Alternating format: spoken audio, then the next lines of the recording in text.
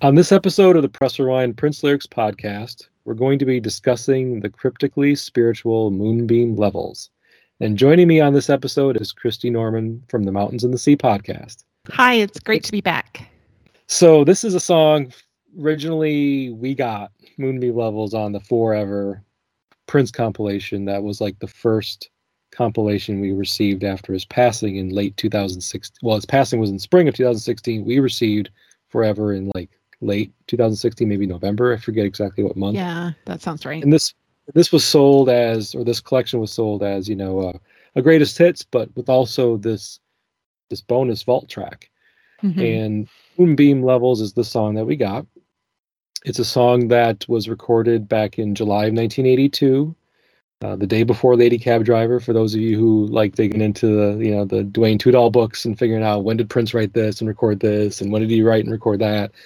So this was the day after Lady Cab Driver, recorded in Sunset Sound in Hollywood.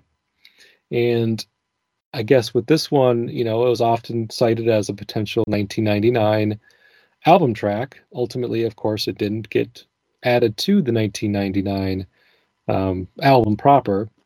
We got it released again from the Super Deluxe edition of 1999 in 2019. Mm-hmm.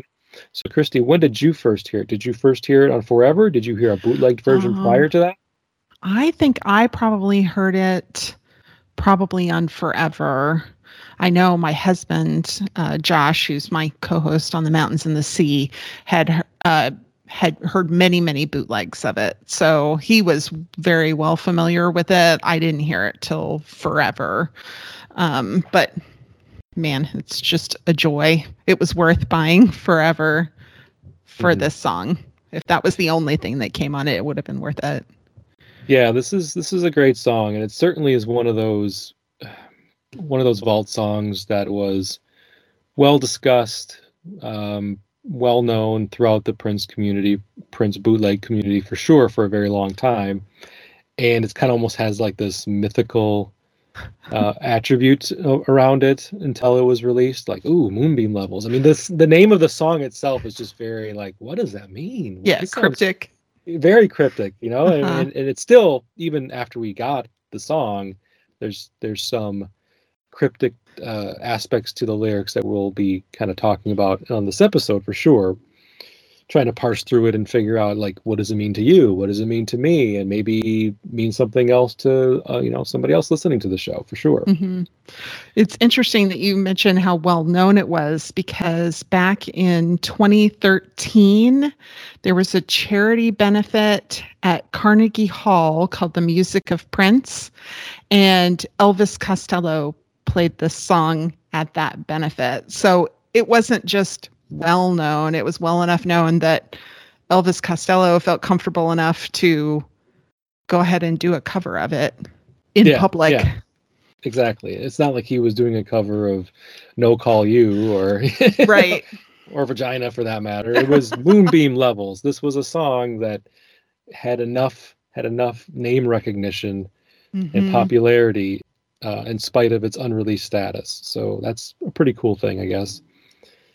And it would be, being the very first vault song that we got after Prince's passing. So it has, it's up there for that reason as well, in terms of its notoriety.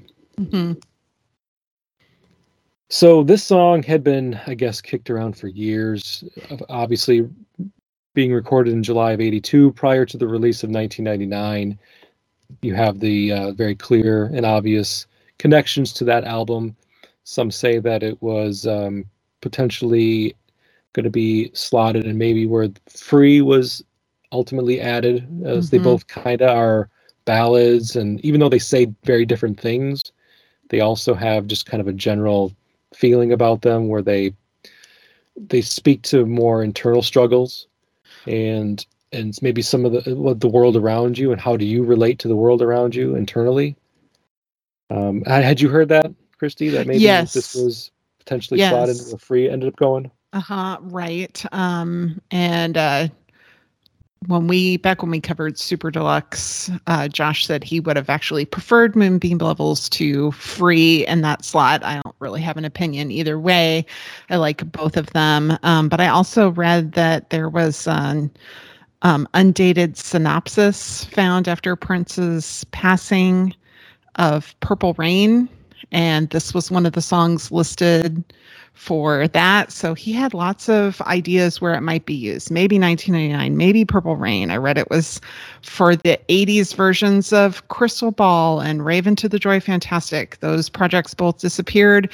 This was a song that was considered for both of those albums. So it wasn't a song that he didn't think deserved a home. It just never quite found one. Yeah. Yeah, there's definitely songs in his catalog that he felt were strong enough or had enough potential impact to be worthy of carrying with him year after year and with each of his prospective projects. But yeah, just again, never found a home. Crystal Ball is another one of those songs, never found a home. And even though they never found a home, and there's certainly other ones that I know I'm forgetting, they still, I think with each passing year, that being discussed and rumored to be on a potential album, and then never making the album, just kind of added to its infamy, I suppose. Yeah, the mystique. Exactly. Yes, the mystique around this song that Prince must have really enjoyed and liked, or thought it was valuable enough again to provide and to give to the rest of us. Let's see. What else do I want to talk about Moonbeam Levels? I guess another thing about this song that it's not really that relevant, but it's kind of an interesting thing, is that this was often misnamed as A Better Place to Die when it was being bootlegged, because again, we didn't have any kind of official lyric sheet to go with it. We had no official recording information. So like he says A Better Place to Die a lot in the song. So hey, maybe that's the name of the song. People are just grasping. Yeah, it would make sense. Well, because what is a moonbeam level? It's not like you hear that and it's such a common phrase that you automatically know what it is. It's unusual. Yeah, and the song itself has kind of like this spacey, futuristic feel to it. Very 1999 era. Exactly. That's exactly where I was going, because there was certain songs on that album that had a very similar sound to it. The way he would use his, the samples and his keyboard, and then the LM1 drum machine. It's all right there. Something in the Water, Automatic are two songs that spring to mind when I think of like that futuristic sound that he was toying with. And even like the exhaust sound that comes out early in this song, or that you hear early in the song, there's that similar sound in Automatic as well. All right, so this song's lyrics, I think what I want to do on this one is kind of talk a little bit about the general feeling of the song, how we interpret the song, because this song, as we used the word cryptic a few times already, but it's fitting because I've heard the song a lot now, but the few times I'd heard it prior to it being released, I didn't spend a lot of time with the lyrics. I was just mostly listening to it just as a song with music, and I understood the chorus. I knew what he was saying, but what was he really saying? And that's where I wasn't quite as clear to me. It didn't come to me immediately like some songs do. Like, oh, this song's about that. Right. This is a song that I had to like digest a bit, like a meal. I had to digest it for a while before I could finally, figure out what it meant to me, or what I think potentially the meanings, some logical meanings of the song are. Because again, Moonbeam Levels is not a phrase that's common in our vernacular. It is not a phrase that you hear people say. It wasn't a phrase in the 80s either. So it's not just like, oh, it must have been an 80s thing. Nope. Nope. Nope. It was a Prince thing. It was not an 80s thing. It's very much a Prince thing. Yesterday I tried to write a novel, but I didn't know where to begin. So I lay down in the grass, trying to feel the world turn. Born as this girl in a rainstorm, nuclear World War III. All that's left is pain and sorrow, far as he's concerned. Okay, so the first verse of the song, I get the feeling that he's kind of talking a little bit about, he's trying to tell a story a little bit, I suppose, I and he's agree. trying to present the listener a bit of a like a setup. Like if it was a movie or a book, this would be the opening paragraph, like trying to set the scene. And it's very poetic. Yesterday I tried to write a novel, but I didn't know where to begin, so I laid down in the grass trying to feel the world turn.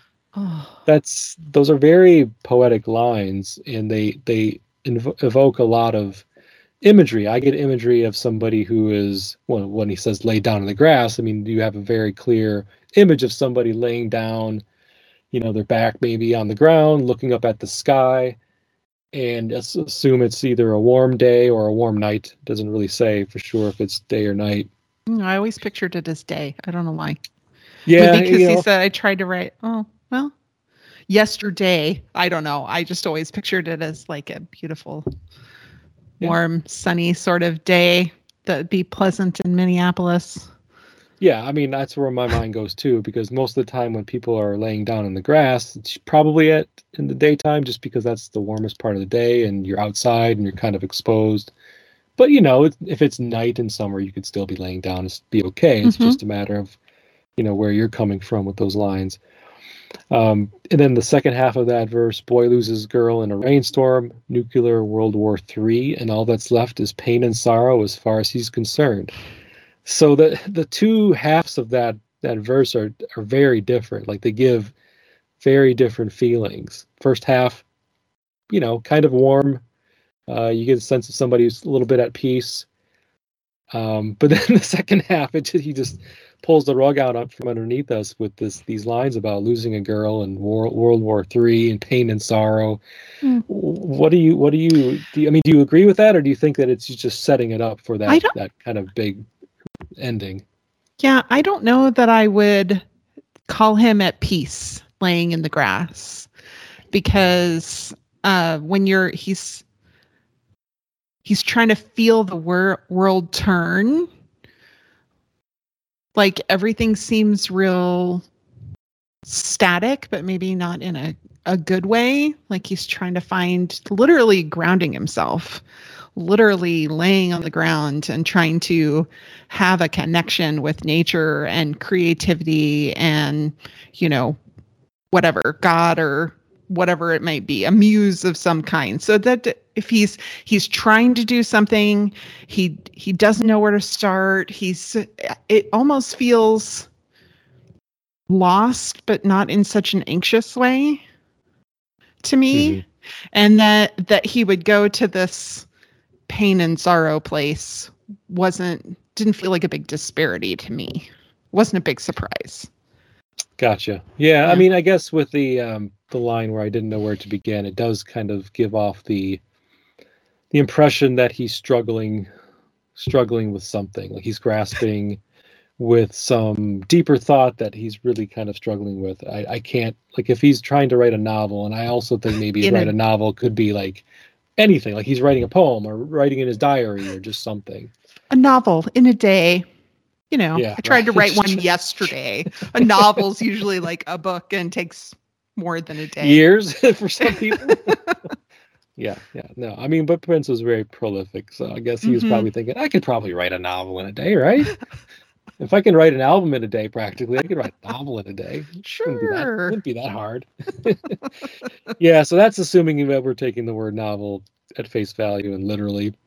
I guess, you can take it to mean a lot of different things too, I suppose. I kind of take it to mean that the overarching story is fictional. Even if it speaks to us, it's not a first-hand account of something that really happened, because novels are by nature fictional.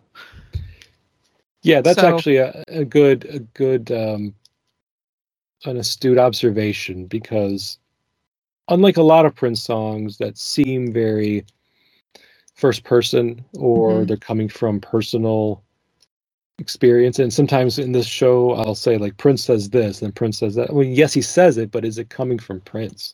From his perspective. This song, to me at least, clearly or seemingly comes from a third person. Like he's telling a story about somebody else that's Right. removed from him.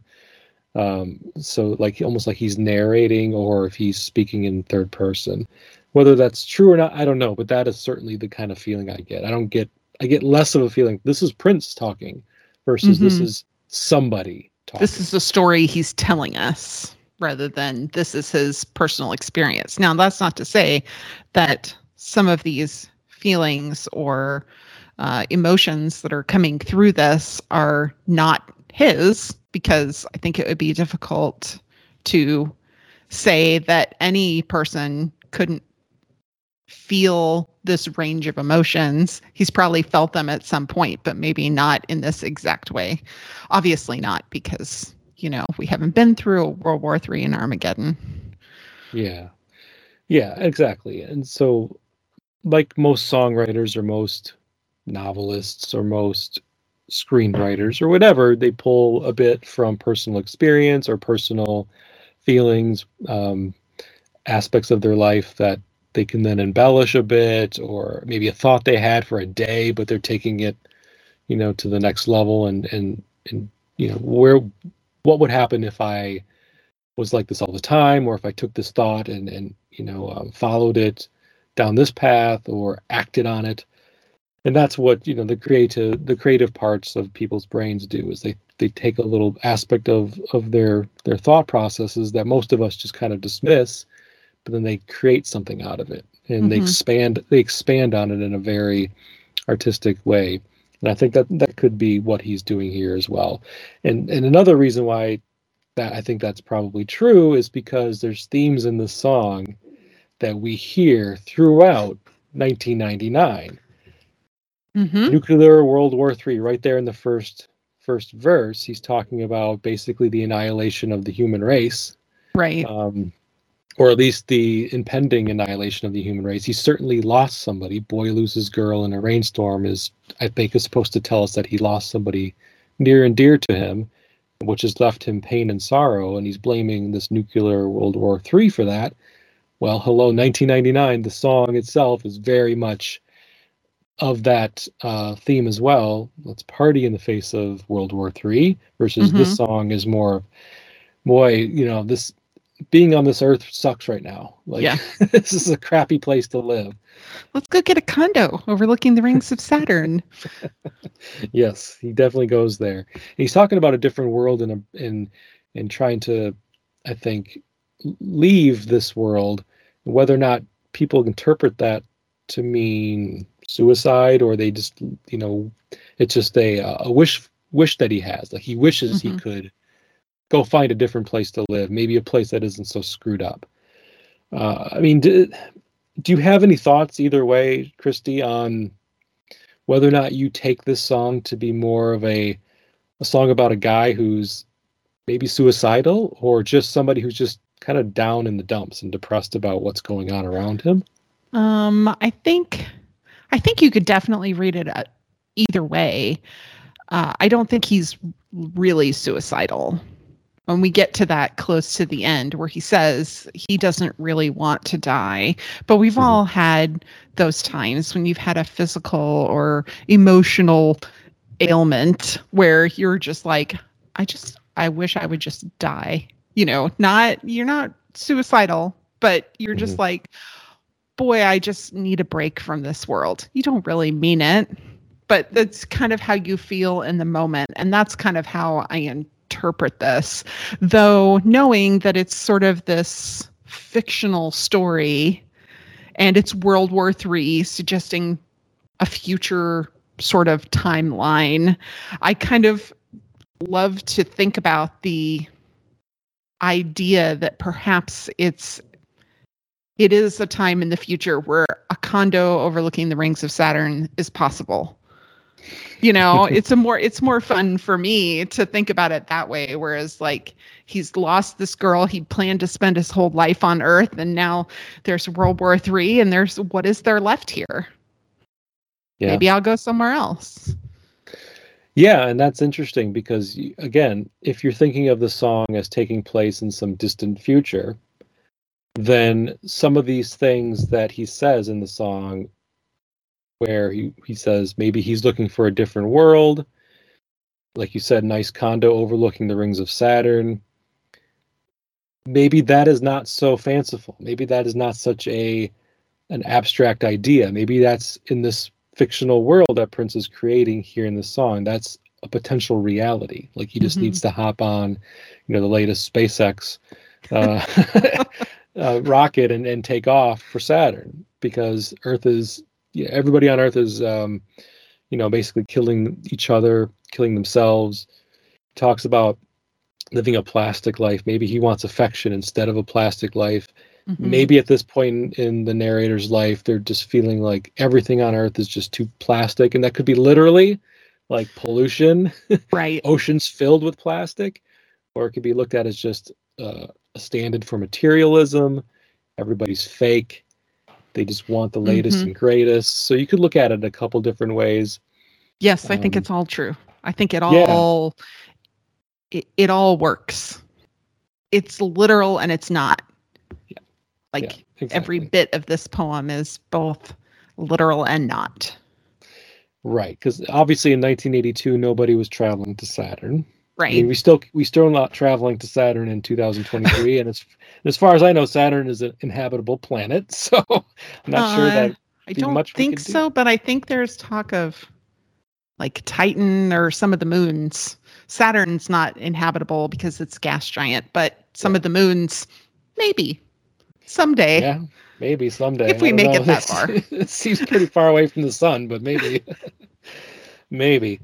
But anyway, so even in 1982, if we weren't really traveling to different planets, human beings weren't, at least, there's the idea that this person, the narrator of the song, the narrator of the story, is just expressing, tired of being on Earth.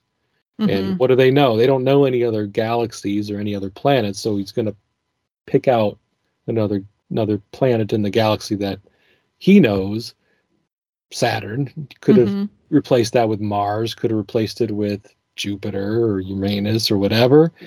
Pick Saturn because Saturn, is kind of, it's the planet with the rings, and everybody kind of has you have a visual connection to it because of what we were taught and how it looks in school. So I get it why he picked Saturn to represent just kind of an alternate place outside of the planet that we're currently on.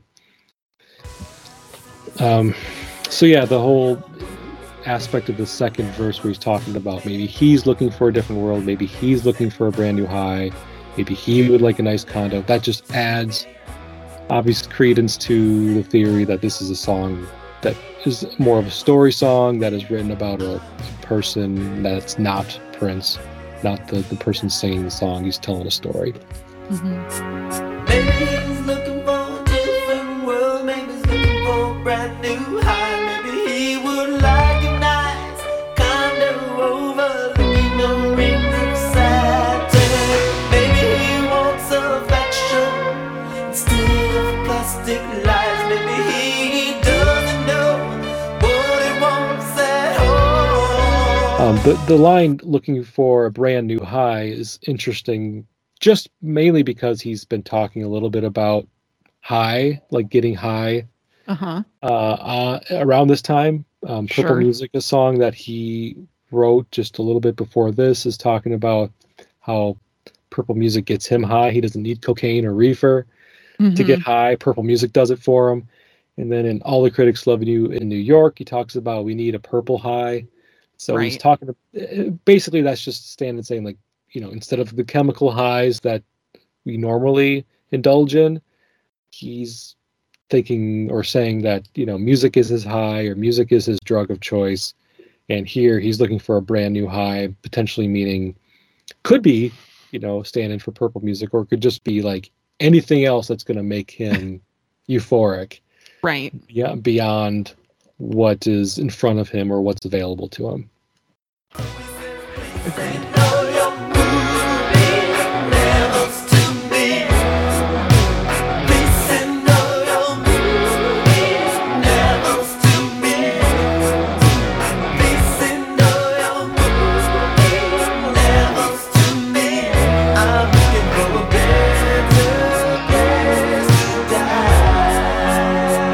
one thing we haven't talked about is the chorus. So the chorus is very short and sweet.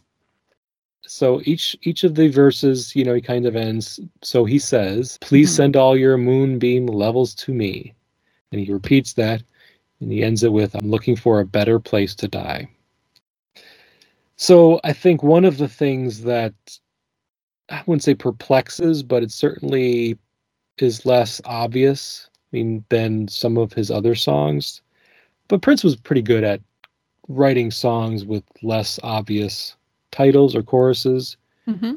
Did we really all understand exactly what he was referring to in the chorus of Purple Rain? I just want to see you dancing in the purple rain. Maybe not right away, for sure. I didn't as a kid. Mm-hmm. Did I know exactly what he meant by Little Red Corvette? Baby, you're much too fast. I hope not in the 80s. Hope you didn't know. You were a kid. No, not as an 8-year-old in 1983. I didn't. So I guess if you think of it that way, it's not that unusual for Prince to give us a chorus that maybe has some cryptic nature to it, where you have to think about it a little bit, or you kind of wonder what is he really referring to. So Moonbeam Levels, let's just, at least we have to talk about what we think that it means to us. We'd be doing the episode a disservice if we didn't. Yeah, sure. Absolutely. Well, I think it's just... Yeah, go ahead. I think it's just like, the good juju. Like, it's the good thoughts, the positive feelings.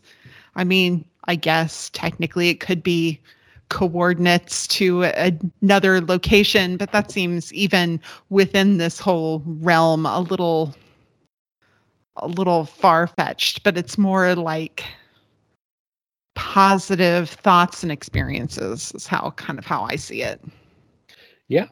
Yeah, that absolutely works for me too. And I did want to throw out there that, because we've been toying with this so far on this episode, is that there's literal meanings and then there's metaphorical meanings throughout this entire song, where there's potential literal meanings, like he literally wants to leave Earth, like he wants to be lifted up into the atmosphere and taken off of the planet and try to find a life somewhere else. That's the literal meaning of like a lot of these lines. And there's the metaphorical, like, I just want out, like, this earth sucks, take me away. And this is where your interpretation of Moonbeam Levels makes sense, because he's like, take me away, meaning like, I just need something to kind of bring me out of these doldrums, bring me away from the funk I'm in, or from the depression that I'm in, or give me some meaning, help me find some meaning in my life here on this planet that I'm stuck in.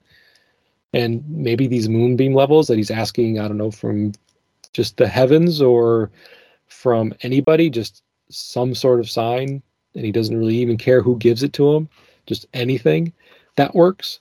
But if you're going to go back to the potential literal, you could look at Moonbeam Levels to almost be like, beam me up, like beam me off, and like take me away, like physically take me away, and transport me somewhere else, away from a world that's willing to have World War III. Yes, exactly. A place where maybe people are good to one another and there's more love than hate.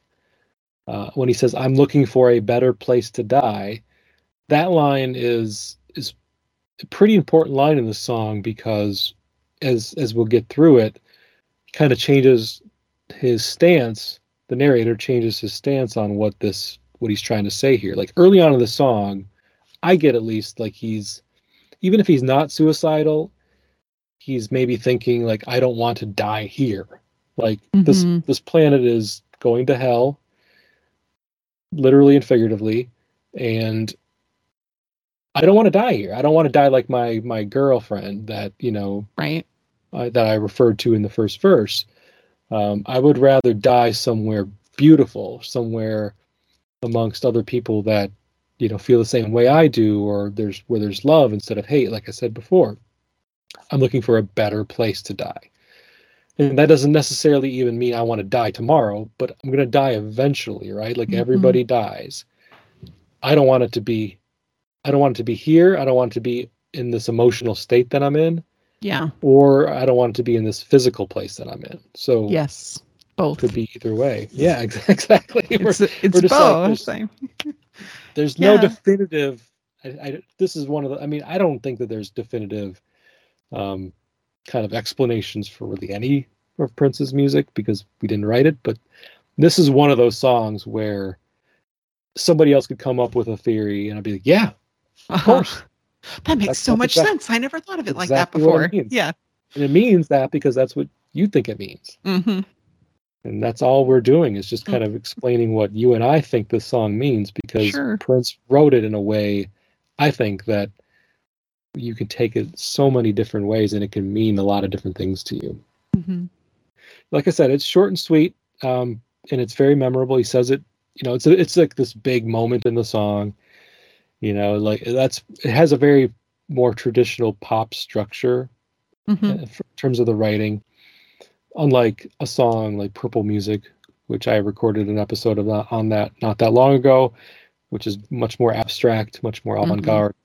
This song could have, I mean, I say this about so many Prince songs, it almost becomes cliche. This song could have been a hit. I mean, it could have though. It does. It has that feeling to it. It has the very bombastic, but in a good way, like pop songwriting structure and power ballad type approach and feel. Born child knows nothing of destruction, nothing of love and hate. What happens in between is a mystery, 'cause we don't give a damn about his fate. So in the verse where he talks about a newborn child, knows nothing of destruction, knows nothing of love and hate. What happens in between is a mystery because we don't give a damn about his fate. Do you have any thoughts about that particular verse or what it's trying to say, Christy? I think it's sort of akin to like when he tells young people that they don't have to go fight somebody else's war. It's kind of a similar feeling, except he's saying so much instead of you don't have to go and fight their war. It's these people don't care about this baby who is innocent. These innocent people that are going to suffer from their decisions, be that war, which he explicitly says World War III. So there's a real lack of caring by the people who are making decisions. And I think that that's a kind of a theme he's visited before in a different way. Mm-hmm. Yeah, I agree with that. I get the very, very similar kind of ideas and thoughts from this. And I guess it's really in the song, it's more like the bridge. I called it a verse, but it's really like the bridge when I think about how it's structured. But anyway, yeah, innocence of the children. I mean, we're all born innocent, and he's really trying to express like children don't know the world that they've been born into. They don't know what's going on around them. And, you and I'm sure can attest to a lot of some really awful things that were happening when we were children in the world and we were just oblivious to it. Right. Either because we were shielded from it from our parents, or it was just, I didn't sit down and watch the 5 o'clock news when I was 7. I wasn't that interested. I'd rather watch cartoons.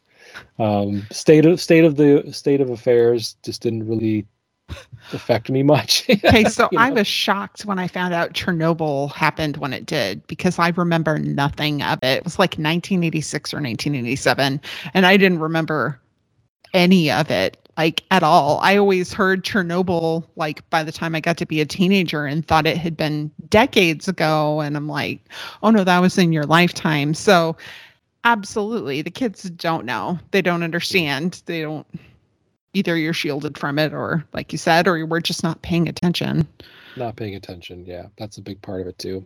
Yeah. And unless you're being told about it by adults in your life, whether it's teachers or parents or grandparents or older siblings, if you're not being explained what's going on, like they don't set you aside and tell you what's going on, a lot of that stuff is going to pass most children by. And then the whole nothing of love and hate, what happens in between is a mystery because we don't give a damn about his fate. Yeah, I agree with you. Like, there's these adults that then are in charge of these these children's fates, and what happens in between being a child and becoming an adult is a mystery, because they're kind of like in that in between.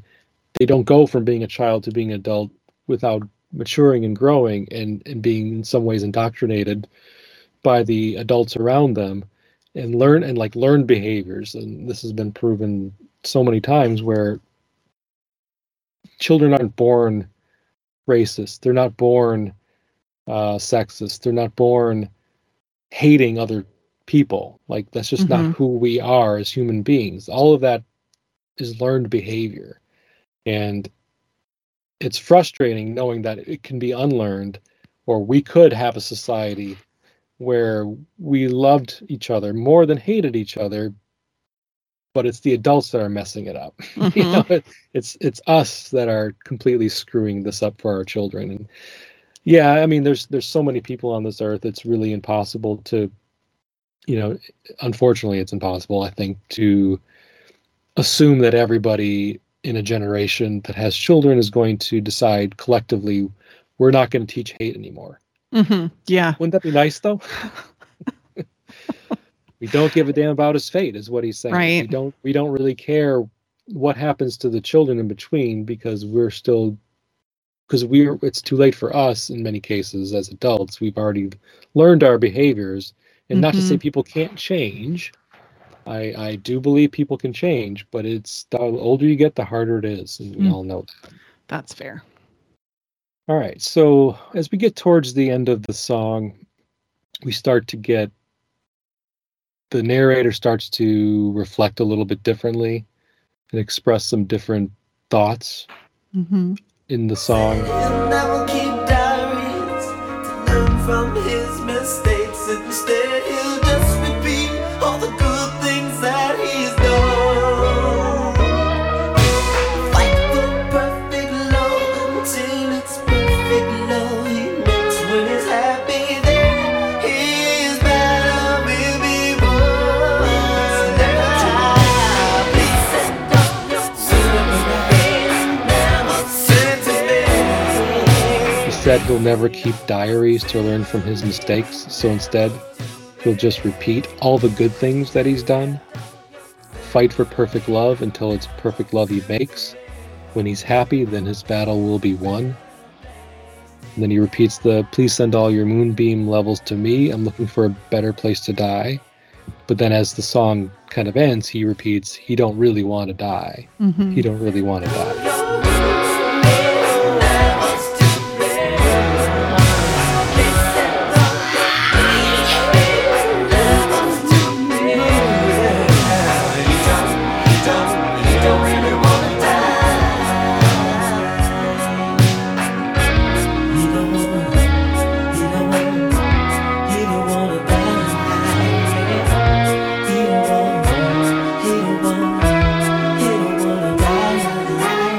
This definitely goes back and adds weight to your comment before, like this person saying, I'm looking for a better place to die.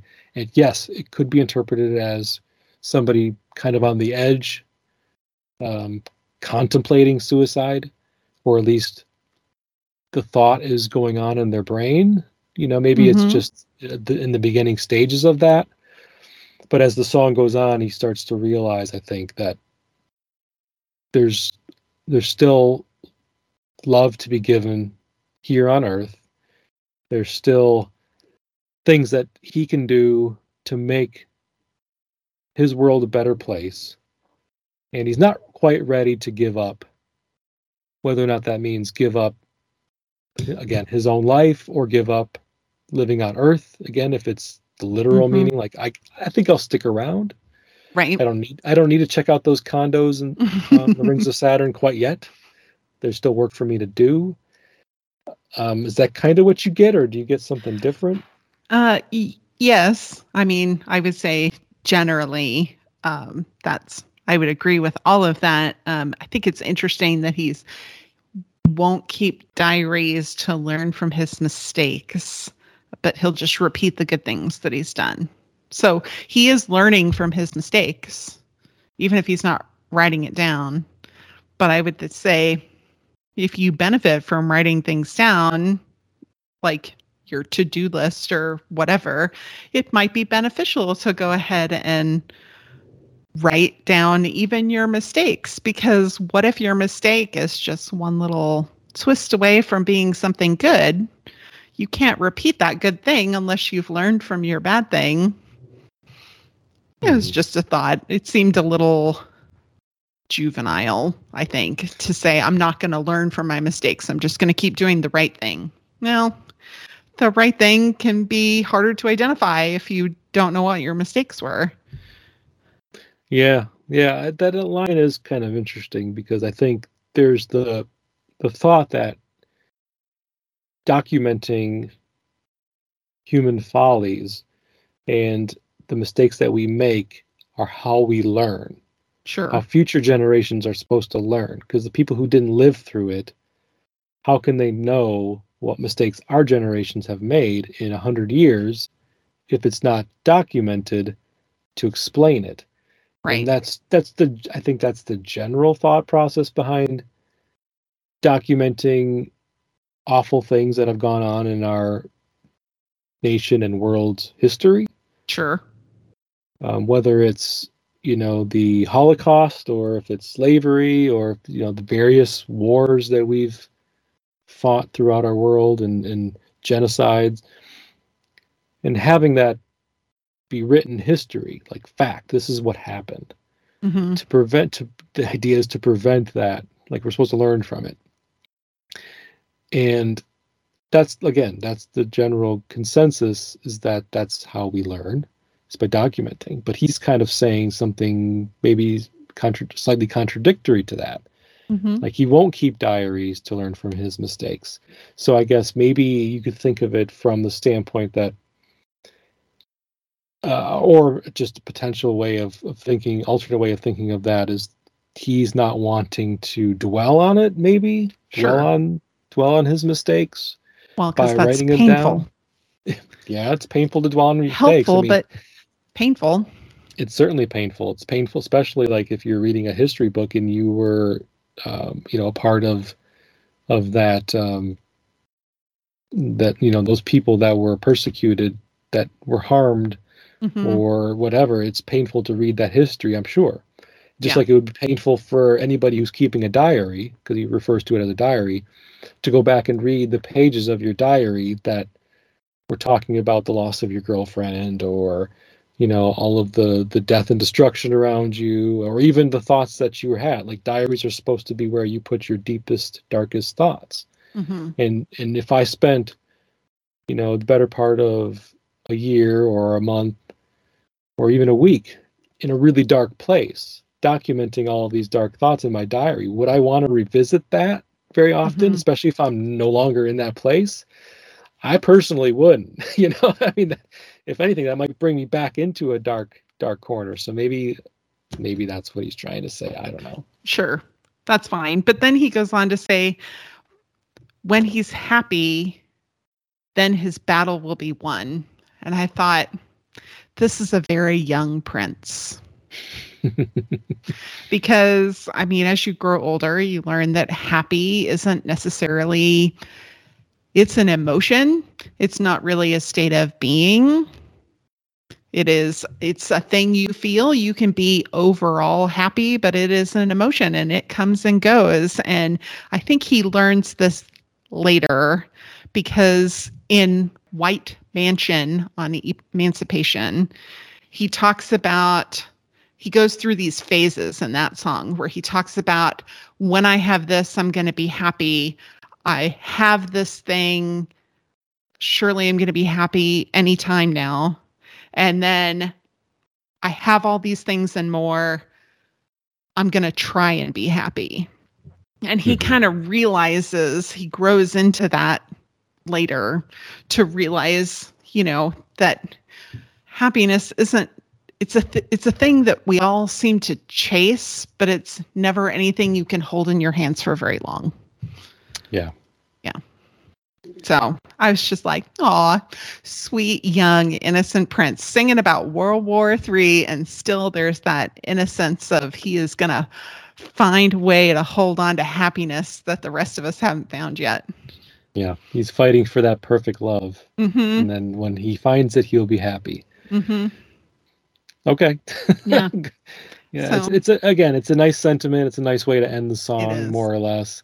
But it is, as somebody as people who have experienced loss and love and all of the emotions that you cite, it's very fleeting. So Mhm. yeah, you can be overall happy and have bad days. It's fine. It's Right. okay. Yeah. It's when the bad days outweigh the good days is when it starts to become more difficult and a challenge. Sure. And I mean, you can still find joy in those days, but it's not a state of being. It is a part of being a human. Sometimes you're happy, sometimes Mhm. you are not. And it's just so like very sweet and very innocent to have the idea that you can grab onto it and make it a permanent state when it's really not a possible situation. For sure.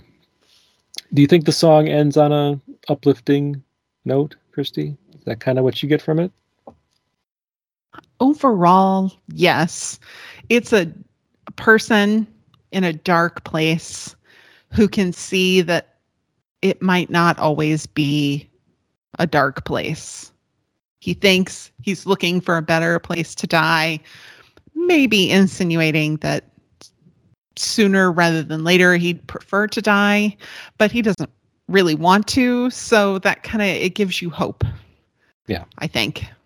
The character feels hopeful. Yeah, that's exactly what I get from it as well, is hopefulness. Even if the narrator understands that there's still major challenges ahead, he's gonna he says it right there, he's gonna fight for it. So he's not willing to quite throw in the towel, Right. not quite ready to either take his own life or be whisked away to the heavens or to outer space. Mm-hmm. He's willing to fight, and that's the hopefulness I think that Prince was probably trying to convey, especially saying he doesn't really want to die when he'd been saying throughout the entire song looking for a better place to die. Mm-hmm. To say he doesn't really want to die, to me that does offer some hope for the narrator that he's going to make it after all, that crazy kid. Well, he's still able to see the beauty. Yeah. He can understand that those children don't deserve whatever it is that might be coming to them from the powers that be. He can understand that there is happiness to be chased, that even if he doesn't really want to go there, that the condos looking over the rings of Saturn are in themselves lovely. So there is beauty in this universe, and he can see it. He didn't really want to go. He doesn't really want to miss out on this beauty. Yeah. I like that. Well, I think, do you have any other final thoughts on the song, or do you think we covered it all? I have one final thought. Okay. That if the weather is nice and you're ever feeling a little down or lost, go lay down in the grass and look at the sky. It is actually like really beautiful and calming, and a thing that since I heard this song back in 2016, I have gone and done several times when I just had a day where I felt really out of sorts and it was nice enough to go lay down and look at the sky. It is a lovely thing to do. That's great advice. I don't think many of us do that as often as we should or could. I mean, we often spend a lot of time indoors, and just getting outside, taking your dog for a walk, or just, going and spending a moment in the park and being still and quiet it's refreshing. And even when we are outdoors, a lot of times we're looking at our screens. I'm just as guilty as everybody else. So, I understand. Me too. Yeah. So that's wonderful advice. And saying this now in January, where I live, not so easy, but I definitely will remember to do that in a few months. Sure. And possible. see, and I did it probably 3 days ago because it's like 84 degrees here today. So, jealous. Yeah, talk to me in July when it's 110. Yeah, you'll be laying down in your living room looking up at your ceiling where the air condition is on. Can I look out the window? Yeah, with air conditioning around me, please. Thank you. Mm-hmm. All right, Christy. Well, again, thank you so much for being on the show. It was my pleasure. It was a delight to be here. Can you let everybody know what you're up to and where to find you? Sure. You can find The Mountains and the Sea anywhere you get your podcasts. You can find us on Facebook, The Mountains and the Sea, a Prince podcast, or you can join us on Twitter at TMATS, TMATS podcast. So that's where you can find us every other week. Excellent. Generally. Sounds good. Yeah. I'm sure my people who listen to my show know all about your show by now. So same with yours. Yeah, we got a little crossovers going on here. That's right. Appreciate it again. And this has been the Press Rewind Prince Lyrics podcast. I've been your host, Jason Brenninger. You can find the show at pressrewind.net. And also I'm on Twitter, YouTube, and I'm back on Facebook and Instagram. So if you need to find my profiles on either of those platforms, I will put links to them in the show notes. Click them and like the pages again because I did lose them all. Sucks, but it is what it is. Starting over from scratch. So come find me. And thanks again. Until next time. Goodbye.